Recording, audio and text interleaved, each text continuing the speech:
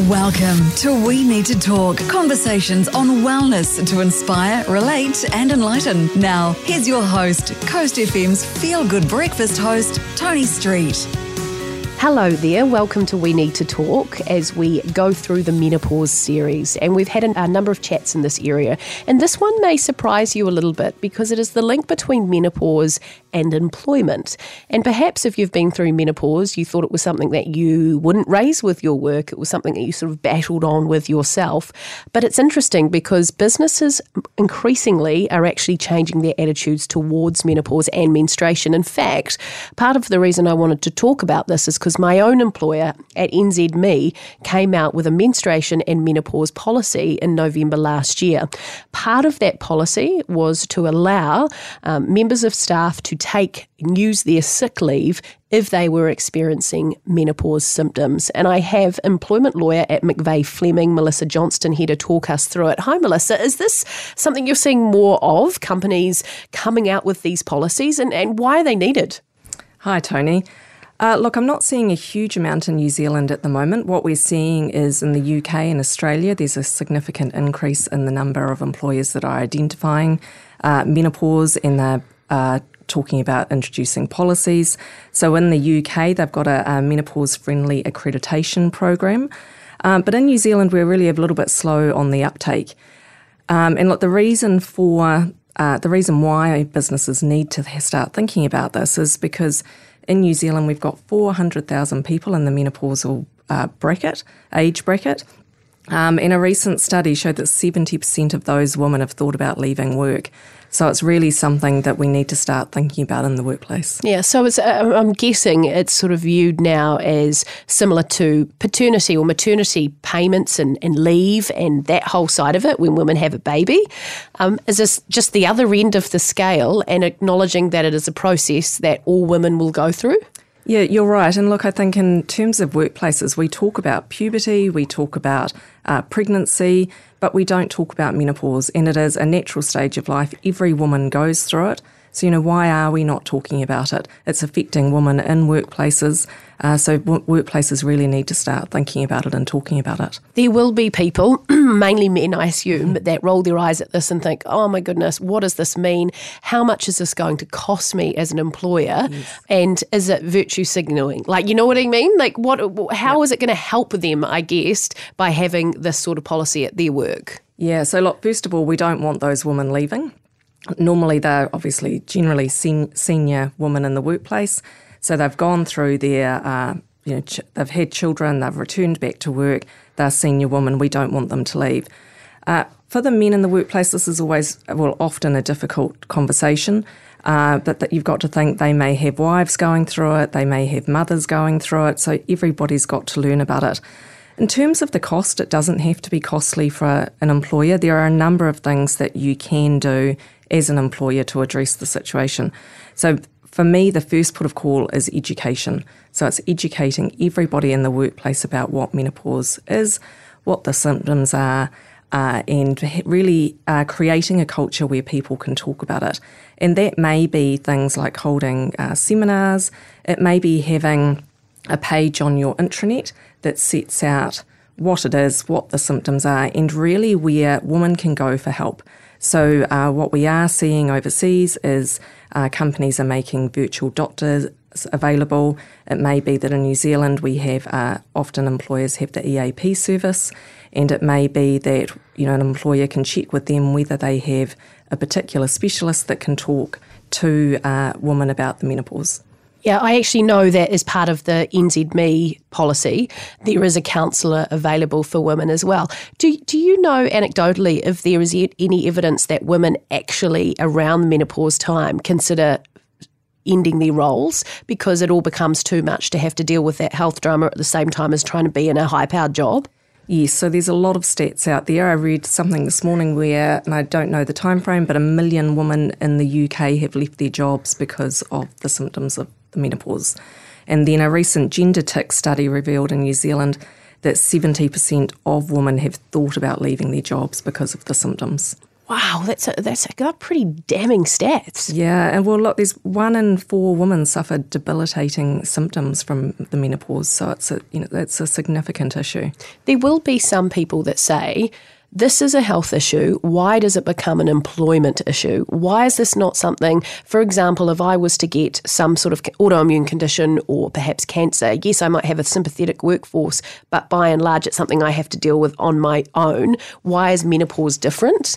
I think menopause is different because every single woman goes through it. So if you've got people in that age group at your workplace, they could be suffering from some of those symptoms. And it's things like anxiety, it's things like concentration, they may have had a bad sleep, and all of those things are going to affect them in the workplace. So they may have trouble concentrating at work, they may be suffering from a hot flush at work. All of those good things are going to affect them on a daily basis when they're at work in the workplace. So there's that educational side of things where, like you say, you put a page up on the intranet. What about practically in terms of sick leave? Is that your main recommendation, that it becomes part of sick leave, or does this need to be a separate thing entirely? It doesn't have to be separate. So a lot of employers currently have wellbeing policies, so you could include something in that. Some employers will offer additional sick leave. Or alternatively, I think an easy way to do it is if you've got every employee is entitled to 10 days sick leave a year, and perhaps what you can do is you can allow an employee to call up and say, hey, I'm having a duvet day, or I just want the day off as a sick day. I'd hope that once you've got a workplace that talk about menopause and everybody's educated about it, then an employee wouldn't feel embarrassed about calling up and saying, hey, look, I've got some menopause symptoms, I've had a really bad night's sleep, or I'm suffering from anxiety, I just need the day off. What are the rules around that? And you'll be good to tell us as an employment lawyer. I know at one point you had to bring, was it after 3 days off in a row, you had to bring in a doctor's certificate. Are the rules still rigid like that? Yeah, so look, you don't have to bring in a medical certificate unless your employer asks you for that medical certificate. And is it within your rights as an employer to ask for it? Yes, it is. Can you deny it and say, no, I don't want to bring one in, just I'm having a duvet day? Well, that's going to depend on the workplace policy. So that's why I think if you're educating people in that space and then you're allowing people to call up and say, I'm having a duvet day, unfortunately you'll always have people that take advantage of that situation.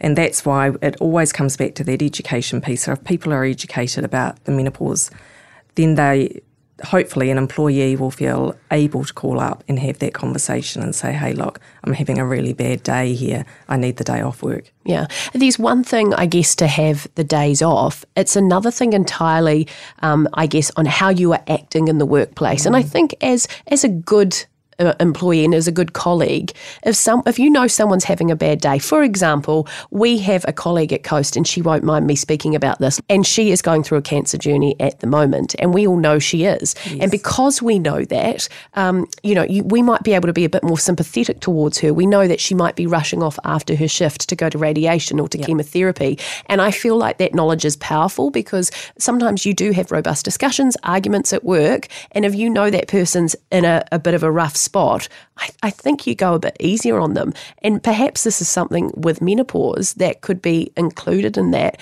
And I think people would feel a bit better knowing perhaps that is why they might not be themselves. Would you agree? Yeah, I absolutely agree. And I think with that education piece, it just opens up those conversations. So if you see somebody at work who looks very tired, or perhaps they're turning up late to work every day, if you've been having those conversations about the menopause in the workplace, then you can open that discussion up. So if somebody's coming in late on a daily basis, you don't want to say to them, hey, are you going through menopause? No, it's a bit awkward, isn't it? What you want to be saying is, are you okay? Is there any support we can give you?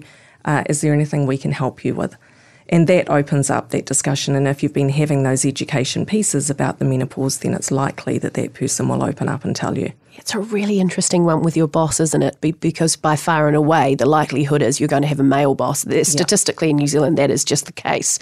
We Need to Talk, hosted by Coast FM's Feel Good Breakfast host, Tony Street. If you enjoy the podcast, click to share with family or friends. To get in touch, email we need to talk@coastonline.co.nz. how much personal responsibility do you think males need to take to be across this? Because not everyone has a wife that's been through it. And I think if they know that, you are generally just more aware and sympathetic towards the condition. Yeah, I think as an employer, we do have an obligation to understand what it is. As I said, every woman goes through it, so why don't we understand it? And as a line manager, if they are managing women in the age bracket, then they should know about it.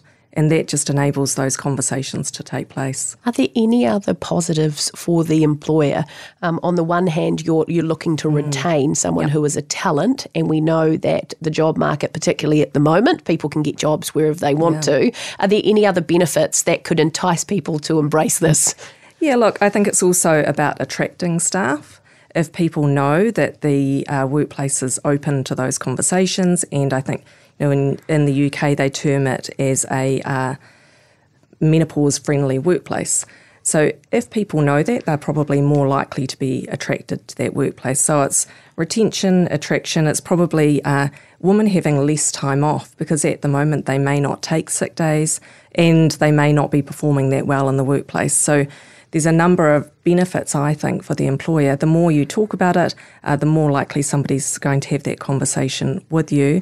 And then I think you'll see sick days probably reduce, you'll see better performers, and you'll retain those staff. I think you're absolutely right. I mean, I'm not at the menopause stage yet, but even at my age where I'm turning 40 this year, what I value in an organisation is very different to what I valued as someone in my late 20s, particularly because you might have children.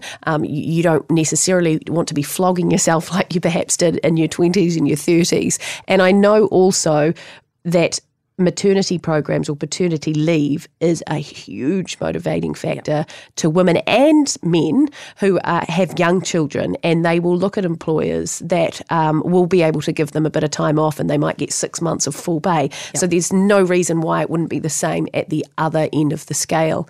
I know that NZME, this is obviously a new thing coming to New Zealand. NZME did it in November. Do you know of any other Kiwi companies that are leading the way in this? Yes, so Auckland University also has a policy. And that's really about it at the moment, although I didn't know about NZME. Very recent though, so they're getting on the bandwagon. I absolutely think there'll be a significant increase. I mean, New Zealand always follows overseas, and overseas this is a big topic. So I think we will start to see it. It may take a few years, but there is an increase in it already. The fact that I'm here today talking about it, probably a year ago, we wouldn't have had that conversation. So it is building up. But really where I want to see it go is, first of all, workplaces talking about it, then looking at implementing policies. And from my perspective as an employment lawyer, I want employers to be looking at employees. And if, for example, you've got somebody sitting there that's been doing a really great job, and all of a sudden their work performance declines. Isn't as great as it was, perhaps they're making regular mistakes, rather than putting them on a performance improvement plan, let's talk to that person and check they're okay. If you've been having those conversations, you might find that they are going through the menopause, and you may be able to put some things in place to help them. Why is this important to you, Melissa? Why have you decided to pick up this and run with it? I think from my perspective, it's probably talking to friends. Last year I went on a trip to the UK, and I was having a drink with a friend, and she told me that she was going through it. And she said, I have days where I'm at the office and I actually can't remember my colleague's name. And for me, before that, I hadn't really thought about those symptoms. I'd thought about the fact that you can get hot flushes, but I hadn't realised that there could be brain fog, there could be anxiety. And then I started thinking about how that would affect somebody in the workplace. Wow. Well, that there, I think, sums it up. That's absolutely a reason enough for you to be operating how you should be in your workplace, and just to have that, I guess, that little bit of slack from your employer when it is a really difficult time.